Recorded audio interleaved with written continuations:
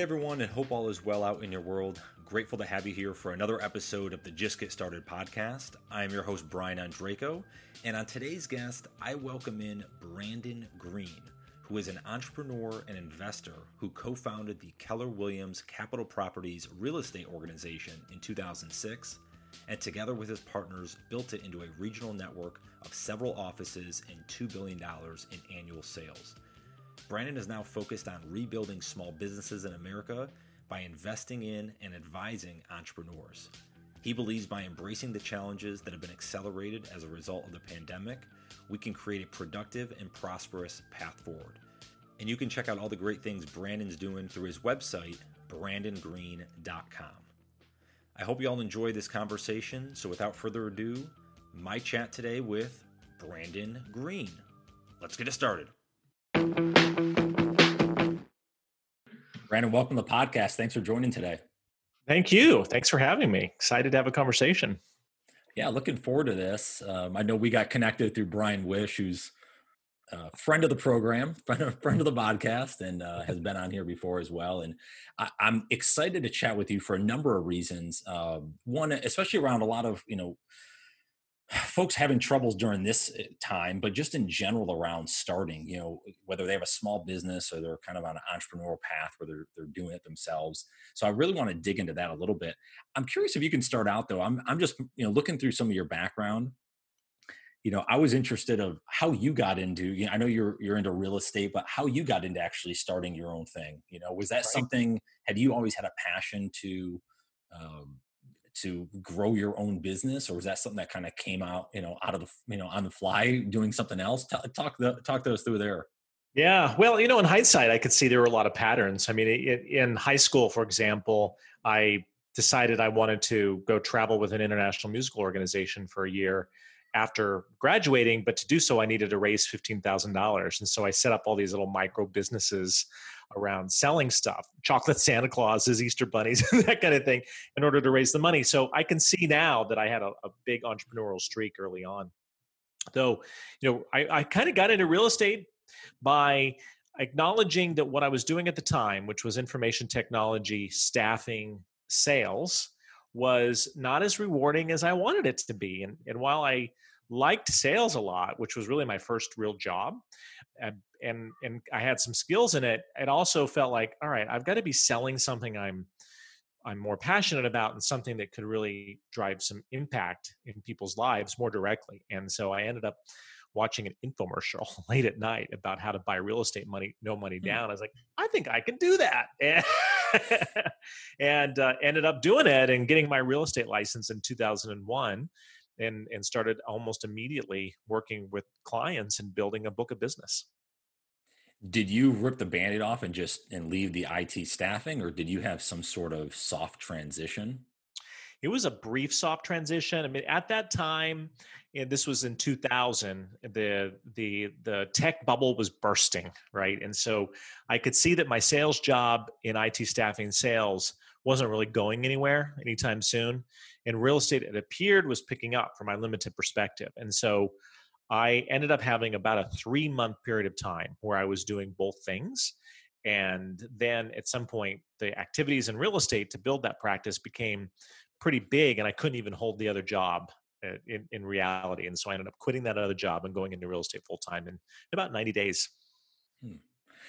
I want to dive into that a little more. Let me put a pin in that for 1 second, because one of the things and we talk about a lot in the podcast is around, kind of the nature versus nurture argument and kind of upbringing and stuff. Mm-hmm. What was your, like when you went to college or when you were younger, what did you want to, you didn't want to be in IT staffing, I'm assuming. Like, what did you want to be when you grow up, when you got asked that question? Yeah. So I actually wanted to be a TV meteorologist.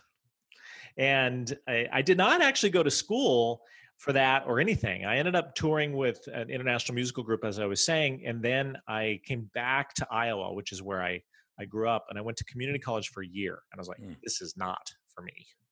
And I knew then I needed to get out. I didn't imagine necessarily that I would go into business and become an entrepreneur. I hadn't connected those dots, but I had this insatiable desire to just do something and do something now, and didn't feel like sitting in school was satisfying that.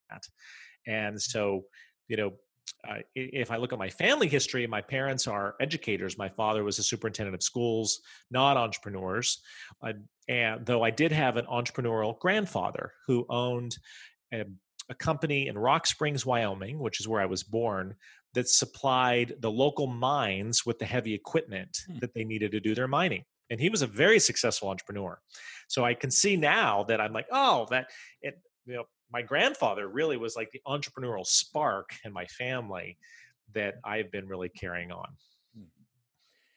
So really the IT staffing was more of a bridge. It was like, hey, let me just get out of college. I'm not going to do this anymore. And let's just kind of get into the workforce and figure it out from there. It was the IT staffing job was an opportunistic job that came by when I needed one. And luckily I had an excellent sales trainer. So I give that very first job a lot of credit and helping me with some good hardcore sales skills, like building a pipeline and making a cold call and figuring out how to follow up. So that job I had for about a year, and it was a year of boot camp and sales training that went on to serve me very well when I got into real estate and applied a lot of those skills right into the real estate field.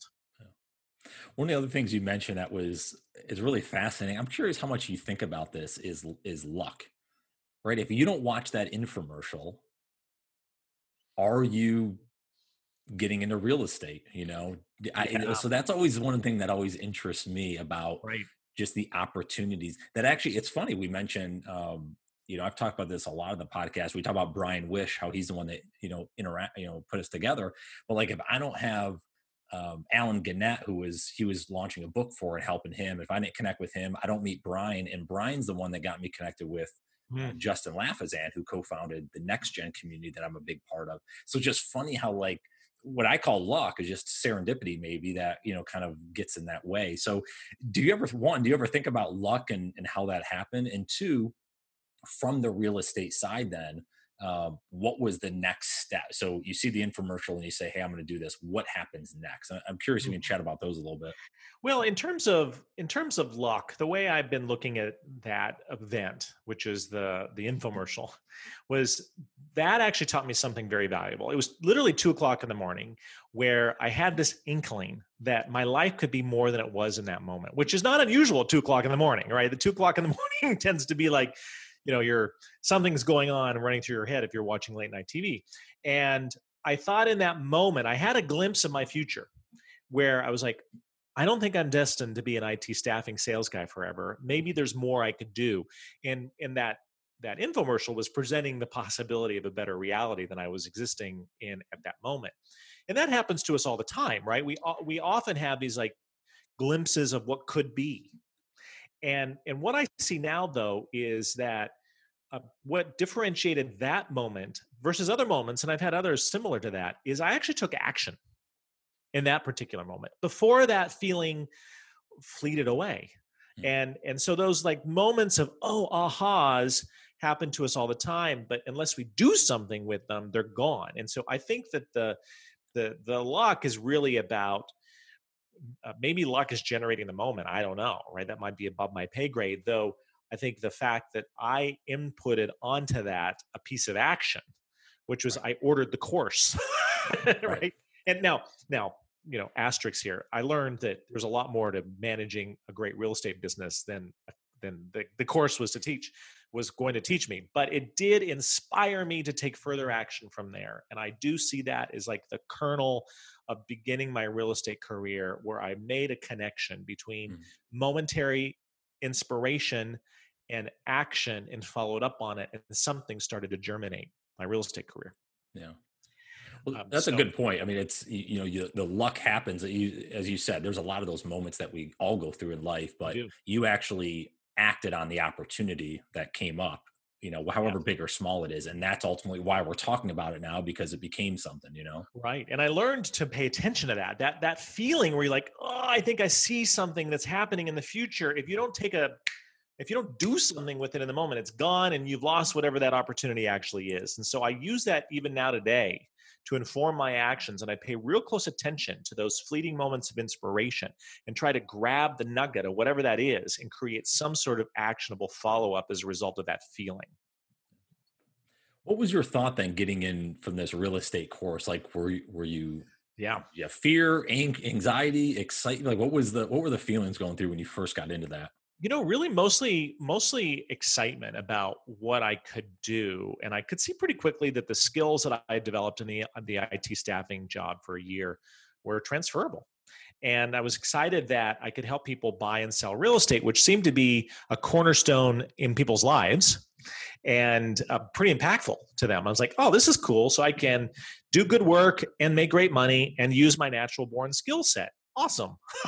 A nice triangulation to that. And so then the question really became, well, how do I do enough activity that I have enough of an impact that I can make enough money? Because I did not have a nest egg to fall back on and no real reserves and was still on the ramen noodle budget. And so I knew, okay, I've got to get clients and get clients fast, or this whole thing isn't going to go anywhere.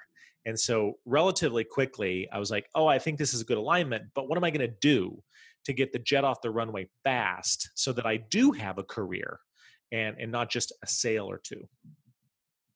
What were some of those early, I don't know if it was creative things, maybe you Sure. learned from the staffing side, but that you did to help get, clients right away. Anything you'd share?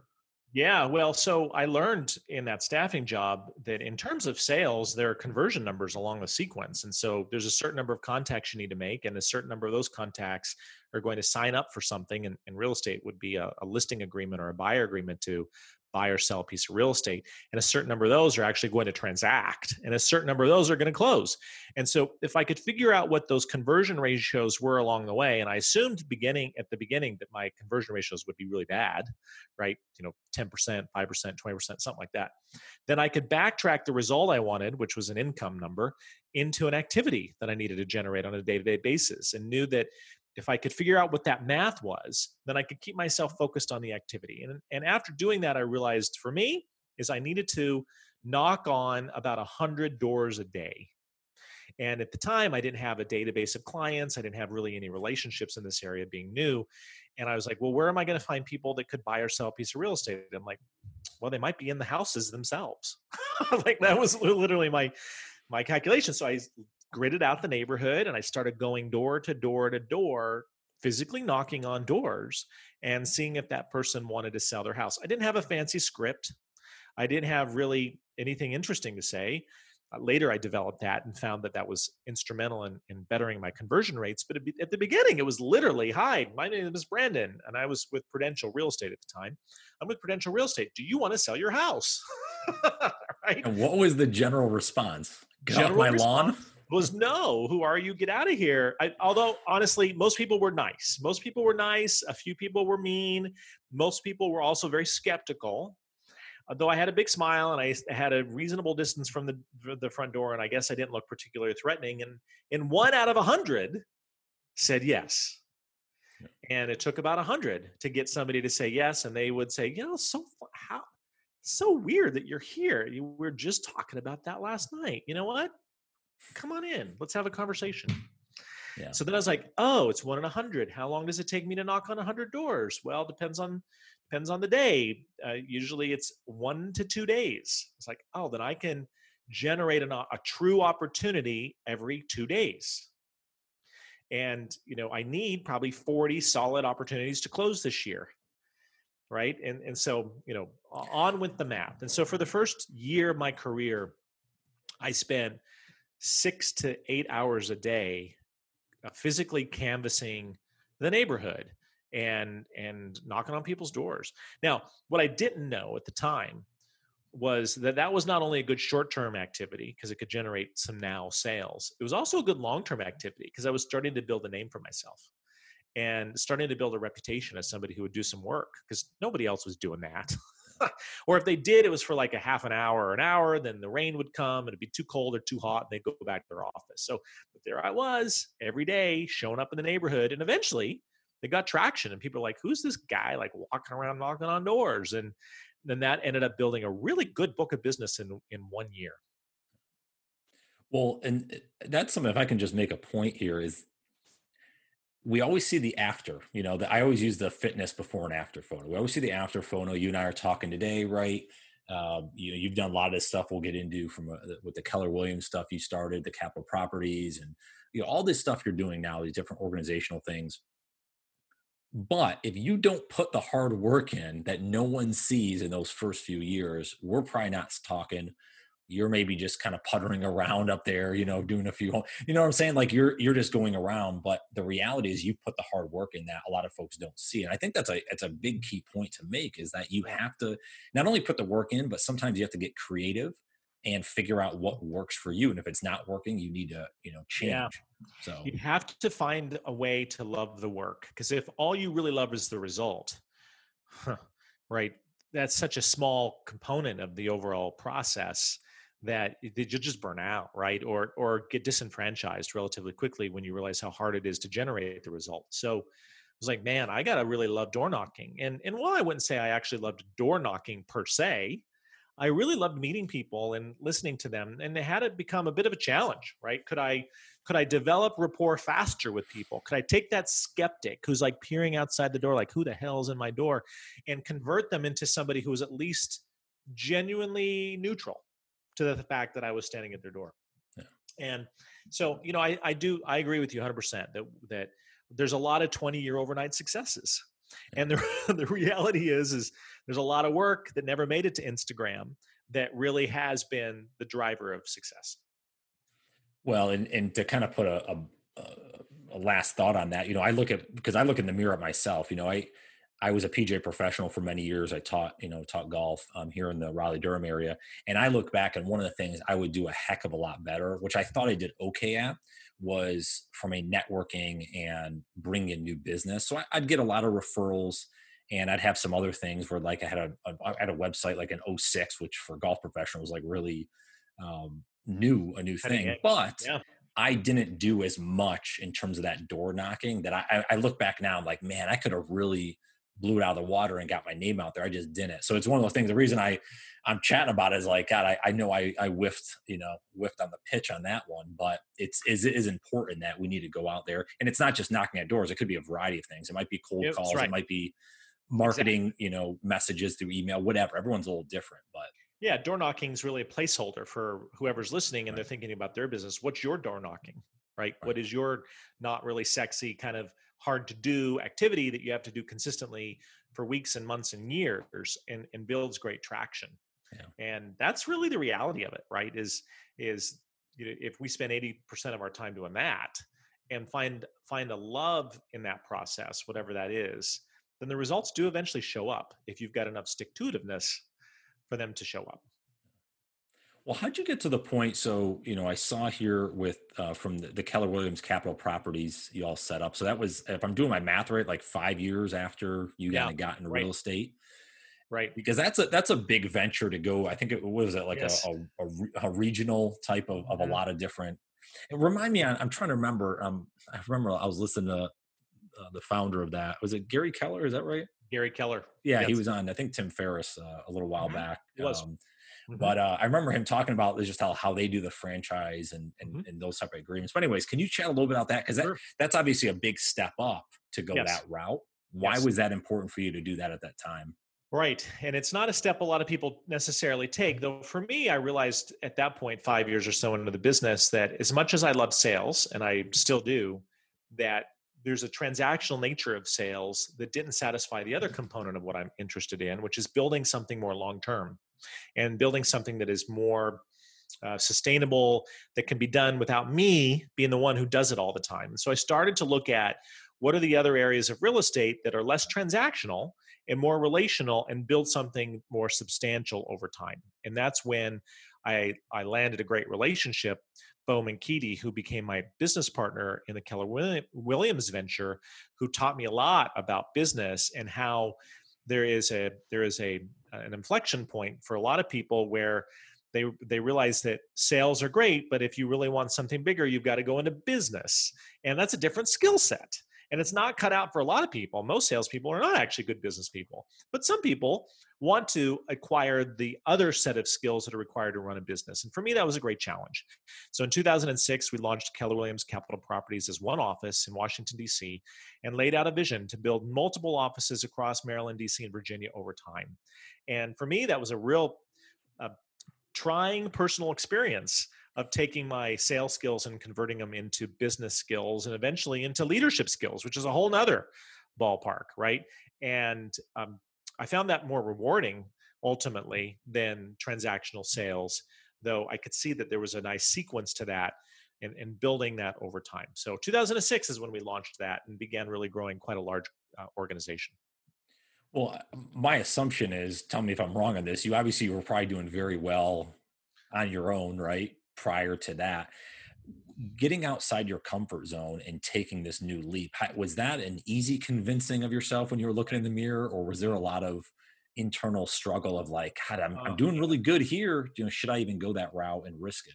It's years of struggle of not even knowing if I made the right decision, because the thing about sales is it's for great sales, it's great cash flow. Generally, if you're good at sales and you've got a decent product or service that you're selling, and to invest then in building a business usually requires a step back in actual cash in order to invest in something that hopefully produces more cash later on.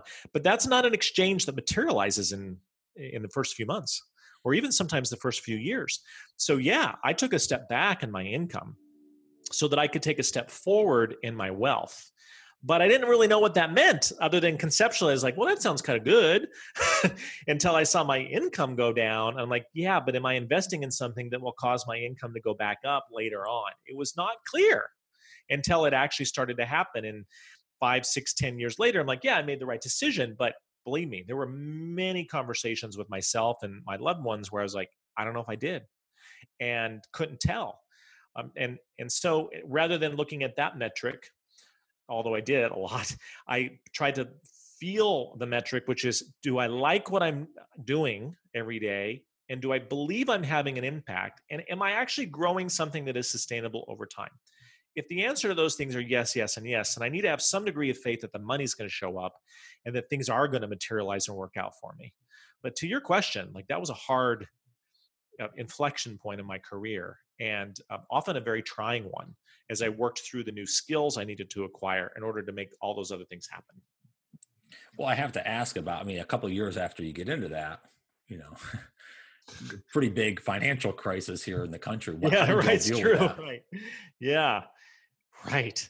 And so interestingly, the financial crisis of 08 and 09 were really good for our business because we realized we were new and young and scrappy entrepreneurs without a lot of debt and a lot of expenses.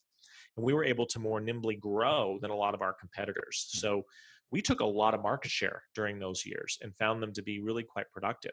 And they were scary years.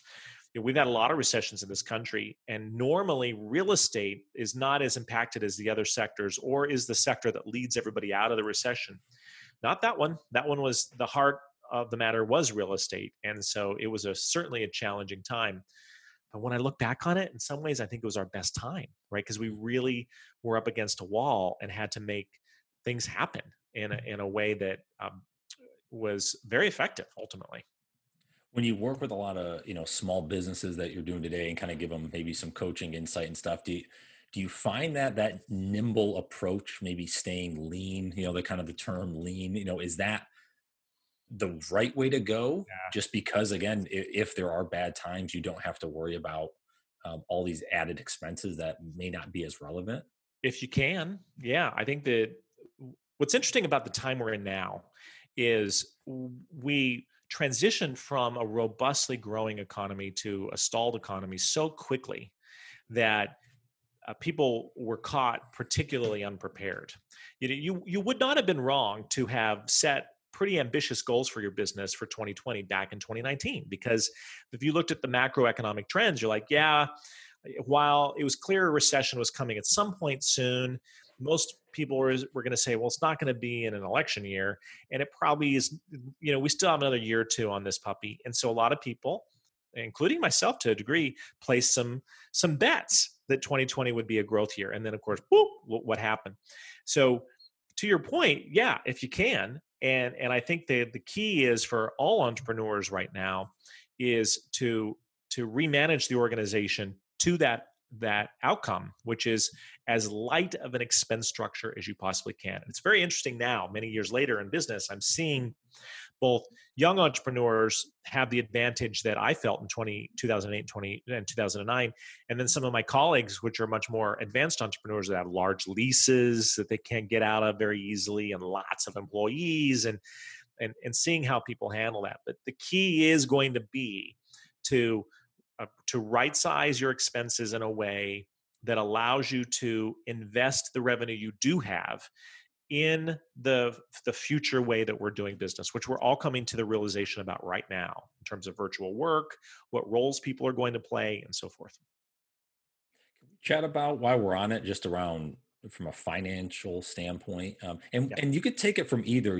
I'm big on the personal side because I Yeah. think a lot of personal financial stuff dictates if you can start a business or go out on your own. But you can take it from a business standpoint as well. What would you share, maybe that you've learned that's helpful for folks that want to get on their own path, get on Well, something new? I have learned a lot financially the hard way, I will say. Having never gone to business school and not really having any good financial training, I've learned it by making a lot of mistakes. And now hopefully I've learned from those mistakes, and I'm looking at things a lot different. And what I would say, uh, you know, financially for people right now is there needs to be an orientation to cash reserves that we have not really had in our economy for a while. I think when the economy crashed with COVID, we realized something about small business in America, and that is it wasn't really actually working for a lot of entrepreneurs. And it wasn't working for a lot of employees either, as evidenced by people being in bread lines in like 2 weeks. Like, what? Right? And as evidence of the number of businesses that went out of business immediately. And that has really informed my perspective this summer, which is, man, we have to do a better job as entrepreneurs of having a handle on our finances. One of the challenges is, though, like me, most entrepreneurs don't get into business with an orientation of that. Mhm. There's something that they want to sell or create or do. They're really good at something, and it's generally not running their back end finances, right? So that gets deprioritized, and that was okay in the growing economy, but not. It's no longer okay for business owners not to have to have control over their finances. And so, tactically, what does that look like? Look, we've been saying for a while to have 3 to 6 months of cash reserves. Well, that doesn't do in a pandemic. It's more like 6 to 12, right? And unfortunately, a lot of people are feeling the pain of not having that. So what I've been working with a lot of business owners on has been, okay, how do you even now begin to build up a cash reserves position that is sufficient for the economic environment that we're in going forward? And what are some strategies that you can deploy now? Not always easy, because in many businesses the environment is constricted, but that doesn't mean it's impossible. We've got to really be thinking about how do we do that. That's the only way that you can still sell the thing that you love to sell or stay in business in the long run. So I really think all that is adjusting in terms of what our expectations are about what it means to be a great entrepreneur. The bar is now higher than it was, I think, before COVID. Well, and I would probably agree on that, definitely. But most people are in debt. Yeah. Most people are in. I know I can speak personally because I was in thousands and thousands and thousands of dollars of debt back in Yeah. the last decade. Yeah. Yes. And it took me, but to your point, like, you have to have a starting. There's no better day than today, right? So you have to have a starting point. And it took me, I think it was probably I probably made a decision in end of '08, maybe '09, and I was debt free by, I think, 2016-ish, Yeah. 27. There you It took go. a long time. It didn't take, Mhm. wasn't overnight, but is that I think part of it, maybe this is, you can share on from a mindset standpoint, is if you believe that that's where you want to go, you now start making decisions, not just buying frivolous crap, not just not living above your means. And sometimes you have to, the Dave Ramsey approach, you got to eat rice and beans, but Yes. but that's, I think, a way to get people out of it is by making better choices. It And that is. is as simple as that. Well, yes, and what do you do with that, right? So, my personal experience in that, I'll share that, and maybe that'll give some framework around it. Is by 2011, almost, good 10 years into the business, I found myself in tax debt again for the third time, and had other debt too that I couldn't seem to get over. And I would look objectively at my income. I'm like, why? Where's it all going? Like, what is going on? And I had a conversation with my financial planner out of frustration one afternoon. I was like, look, I don't know what the heck is going on. How am I in this position 10 years later? This is really unacceptable. And he said something I'll never forget because it popped me right in the nose, right at the time I needed it. He said, the problem is your financial acumen does not match your financial ambitions. And until you fix that, it's never going to work for you. And I was like, what? Like, what? And he goes, yeah, like when you talk about money, you talk about delegating the responsibility to professionals you hire for your taxes, for your bookkeeping, for your financial planning, but you don't understand 75% of what we're talking about. And so you've got these huge financial ambitions, but your understanding and knowledge of all this stuff, it just does not add up. And I was like, wow, you're right. And in that moment, I decided that that was unacceptable.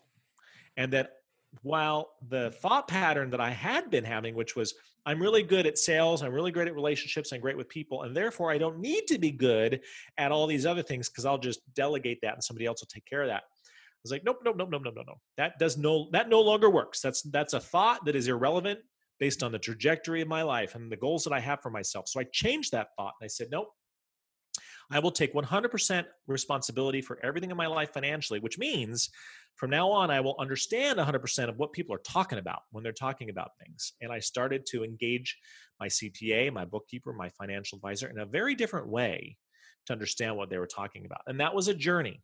It took several years, but the moment of decision was immediate, where I was like, that is unacceptable. And I am going to craft a new path forward and got a plan together. So I like what you're saying. And what I think about it is making a different decision about your level of responsibility for this stuff, combined with an actual plan that will get you out of wherever you're at. Yeah. And I think acknowledging it's going to take time. Nobody digs themselves out of a debt hole in 3 months legally. Right? It will take some years probably to fix these issues, but they're all fixable.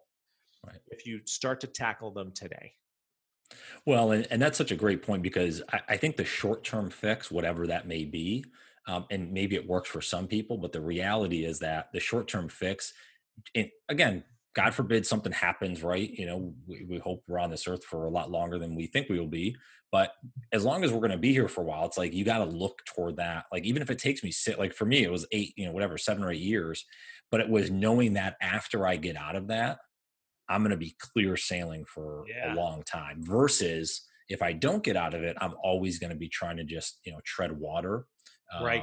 And it's going to be challenging, even in 20 years. And I know part of that too. And maybe, I don't know if you went through this, but like my upbringing, right. Just seeing my parents, like, I was like, why is we're kind of a middle-class family, from upstate New York. Like what my dad just blowing money on stuff and spending a lot of, I'm like, okay, I guess that's what you do. You put stuff on credit card, you pay it off later. Like that's the mentality that I was growing up with. So it took me a while to really change that as well, to realize, no, that's not really how you should do it. Right, so I don't know if it was the same for you, your upbringing kind of did you learn any bad habits early on? Well, I did in terms of my parents as educators were very frugal with their money, and they had a savings oriented mindset. And I think for me though, as I got to an adult, that translated into a lack mindset where I was like, well, I don't want that. And I'm making a lot more money. So I'm going to have a lot of stuff and I'm going to buy a lot of things and enjoy the money that they were not able to do because they didn't make the amount of money that I was making. That unfortunately was not a good solution either. Right. So, I did not learn things about how to effectively manage a large cash flow or a business. That wasn't my training. And so when I started to get a lot of money, I honestly just didn't know what to do with it. And so I did what anybody might think of, which is buy things. And luckily I did buy also a fair amount of real estate, which was good. But I bought a lot of other stuff too that has had no real value over time. So I had to learn all of that. And I learned it over time and learned it by acknowledging I was not making the progress I wanted to make. And I needed to take full responsibility for that. And it was learnable, that these were learnable skills, that I'm a smart guy. I can learn this stuff as long as I dedicate time and resources to that and give myself the time to do it. What are some things? I'm just thinking this is way off our conversation, but I rather get here. Sure. I don't want to forget to ask you, just from a real estate standpoint.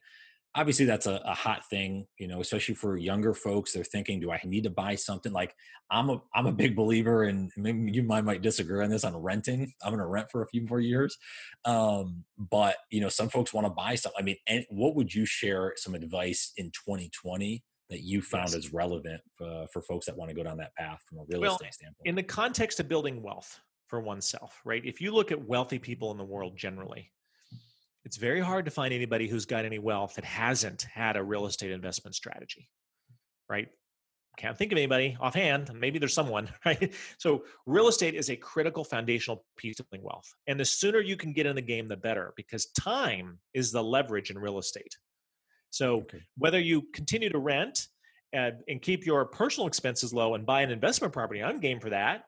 I think a nice combo in that is you buy something where you can have roommates. I did that for years. I had very large properties where I filled them with roommates that paid all my mortgage expenses. It was fantastic, right? Or a duplex where you got a rental unit in the basement and you live up top. The sooner you can get in the real estate game, the more advantageous time will be for you, and it's time that builds a lot of wealth in real estate. So that's what I would say on that is get in as fast as you can and orient it to cash flow and get an investment property that allows you to live for free if you're young and just starting out. Well, that's what that's the one thing I think about is like, because we were talking about earlier, having a certain amount of savings, I want to have way more than that, in terms of being able, and obviously what I do from investment, stocks and indexes and all that. But do I want to put a lot down? Because that's a big chunk you generally have to put down for. Well, your very first property, you can, if you're going to live in it, even if you're going to live in just part of it, Okay. you can buy it with about 5% down. Oh, okay. See, I didn't know that. That's why I'm glad I asked. Okay. Yeah, 5% down will cover your down payment and your closing costs with an FHA loan. And now you're going to have to be realistic about the expectations of what you can buy. I mean, you're not going to buy prime real estate in downtown DC for that kind of loan, no. But you can buy a good property somewhere in the metro area that you live in for 5% down on an FHA loan and a duplex or triplex and rent out the majority of it and live for free. So if you've got decent credit, we're talking a credit score of 650 or more. In most cases, you can get that kind of loan. And the very first loan and the very first property you buy is probably not going to be super attractive, but you got to get in the game, right? There was an interesting article I read, and I should go back and find it. It was actually talking about an African-American woman who bought a piece of real estate in the 1930s, I believe it was, when at the time it was very difficult for African Americans to buy real estate in this country because of discrimination. She managed to do it somehow, and it changed the trajectory of wealth for her entire family. That one purchase. It was in the Washington Post just a couple of days ago. We should find it and put it in the notes. But that shows you the power of real estate over time. And the key is to get into something now and let it build equity over time. And you'll trade up and buy more attractive things over time. Well, I'm going to try to transition from that. Okay. Talking about getting advice, whether it's someone like yourself, like we're talking online, or, really support systems. You mentioned your business partner. How important have support systems been for you from a positive standpoint? Have you learned from negative, I won't call them support system, but circles you ran in? Can you chat a little bit about the importance of that in your career, in your life? Yeah. Well, I realized both from my own experience and also studying and mentoring with people that are really more successful than me is great success does not happen alone. It requires a team, and success, financial success, success in your career, success in your family is a team sport. And the sooner one gets good at assembling a great team, the faster that trajectory is. And I didn't notice that at the beginning. I mean, I started as an individual salesperson. So it was like, team of one. But after a couple of years, I was like, you can only get so far with a team of one. And then you've got to bring other people around. So now, before I do anything, my first orientation is, who's the team? What does the team look like that's going to execute this? the initiative is often personally inspired by me as like, I want to grow and build this, but very, very quickly it needs to turn into we, or it can't get sustainable traction.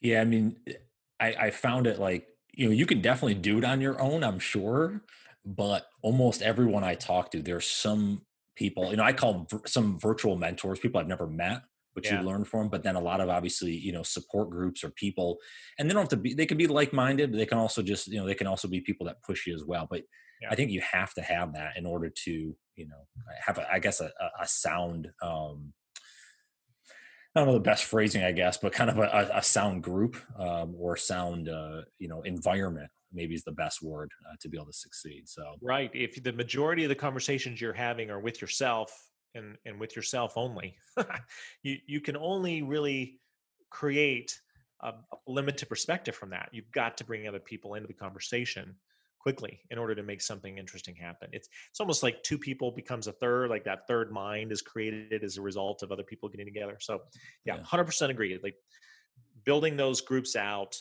formally and informally has been key to my success over time. Yeah, I mean, even just, texting someone like, "Hey, I have this idea. What are your thoughts on this?" Or "Here's what I'm trying to do." And having someone, I believe it's really just on the trust and respect Yeah, that's built, right, that you can get some feedback right away. And whether you right. take it or not always, but at least it's coming from a good place. Yeah, and people love to give it, right? I mean, we all love to give advice and perspective on things. So it's exciting to engage in those conversations, and it builds great relationships over time, for sure. Yeah. All right. So coming out of the pandemic, hopefully we're Yes. out of it in the next few months, maybe in a year, who Who knows? knows? What should small business owners, people that want to get in business themselves, what should they be thinking about? They should be thinking about, does my product or service work? And is it needed in the new environment? There's a lot of new businesses that are being formed right now based on the change in society. And I think everybody should be assessing whether or not they're the thing that they're doing and they're interested in, there's a market for it, right? What has happened in the last few months is a lot of trends have just accelerated at a rapid pace, which means 2021 for most people is really what 2025 or 2026 might have looked like normally, or even 2030. I don't know. We've accelerated some trends by a decade. And so there is an assessment that needs to be done by all business owners, new and existing, which is, does my product and service work in the new environment? Can I create a profit margin from that thing that I want to do? And figure out how you model that to make sure that it works, and how to make it work, potentially some tweaks. So there are very few businesses that are not having to make some fairly large macro tweaks to their business model and their operating model. And so as a new business owner, that's exciting because you don't have the historical infrastructure, AKA employees, space, limited thinking about this is how we've always done it. You don't have that. You've got all new stuff, though one must assess, hey, the plan I had before, is it going to work as we move forward in this new environment? How do you get someone from, again, think about the mindset aspect, to actually say, listen, I know it's a tough time. I know there's some uncertainty, but if this is what you want to do, you need to move forward with it. Because I think that's the fear a lot of folks have, is like, ugh, yeah, I'm in the safe comfort. I have the blanket on top of me. I'm warm. I'm okay doing what I'm doing. Maybe I'm not happy though. Is there any, I don't know if convince is the right word. Yeah, How do you well, I get think them of to it, that? there's always an exchange, right? Comfort is an exchange for something else. So I'm exchanging maybe more fulfillment in order to have comfort.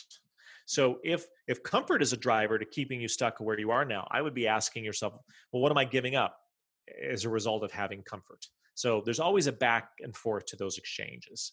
That would be one thought. The other thought would be acknowledging nobody actually has it figured out, which is interesting. Nobody really knows what's going to work in the future. And Right. while some people have better ideas than others, and some people will be right and others will be wrong, nobody really knows. So the only way forward is to rapid prototype and try, and to take action and do a lot of things, because those that are doing that are going to innovate their way to the thing that actually does work. The people that are not doing anything and they're thinking about it or observing, they're going to miss the train. So, I'm really focused right now on not being too obsessed with locking down something for the future, but rather doing a lot of experimenting. For example, I'm launching a bunch of webinars on how to manage your finances and a consulting product, and I'm doing some things around a virtual CFO, and I've got some great traction. Is that going to be the model I'm going to launch in 2021? Well, I don't know. We'll see. But I'm trying it, and I'm seeing what the market says by getting real-time feedback from people who are interested in buying the product or service. You don't have a business unless somebody's willing to buy something. And so trying to figure out what people are going to buy is a rapid iterative process that has to happen through action. And you just have to try. You got to put yourself out there and try it. Yeah. I've launched a few webinars this summer that nobody signed up. I'm like, well, I guess either I've got a dysfunctional marketing engine, which certainly has been the case, or I don't have the right product. And so let's retool that puppy and put it back out there and see if we get another result. In round 2, we got a few more. In round 3, we got a few more. And then, so whether it's webinars or anything, I think that's the process: is try it, see what the response is, take that feedback, don't personalize it, retool it, put it back out there, see what happens, bring it back to the lab, retool it, put it back out there. And after doing that 10 times, you'll be like, oh, I think I'm landing on something. All right. Let's go all the way back to when you're the traveling musician, or you're touring. Okay. Back into those days. You got one piece of advice you can give. You have a Post-it note size to give it on. So very short, concise. What are you giving to that Brandon of yesteryear to help him on his journey? Do it, because everything tends to work out well for you. And that has been a mantra that I've really wanted to keep with, or that I keep with me on a day-to-day basis, especially when I'm worried or I'm concerned about this, that, or the other. And that is, go forward, do it, because everything tends to work out well for you. And it's true. And if we look at our lives or our businesses in the context of time, we realize that in general, things have a tendency to work out pretty well. And while in the moment, we might be like, I don't know how this is going to be a good thing because it looks like a disaster. The reality is, in 2 years, 2 months, 5 years, 10 years, you look back on that and you're like, you know what? There was purpose to that, and it worked out well for me. So being able to take that in hindsight lesson and bring it to the present moment to accommodate for now fear and anxiety, which is relevant for all of us right now, has been sort of the modulation that I've needed in my mindset to continue to take action in such an uncertain time. So that's what I would say to Brandon Green is, go forward, take that action, because it's going to work out well for you in the long run. All right, we'll drop the mic on that one. That was a definitely good advice there. Brandon, where can everyone find you online? Where's the best place to connect? Yes, go to brandongreen.com. Great way to find me. And you can subscribe to my newsletter by going all the way to the bottom of the site there. And you can find me on all my social media channels as well through brandongreen.com. It was a pleasure to have you on. I know we navigate a variety of different topics for a little bit. So definitely appreciate your insight there, and look forward to keeping in touch. Thank you, Brian. I hope you all enjoyed that interview, and thanks again for stopping by. And just one more quick thing before you run along on your day. This podcast has grown very organically since I started it over 2.5 years ago. So anything you can do to share this episode out to your network, or maybe go to Apple Podcast and leave a rating and a review, anything you can do at all, I'd certainly be appreciative of it. If you'd like to connect with me online, my website, brianondrako.com, or head over to Instagram or LinkedIn and Twitter @BrianOndrako, or type my name, Brian Ondrako, and it'll come up. I hope you all have a great day, a phenomenal week, and we'll talk to you soon. Take care.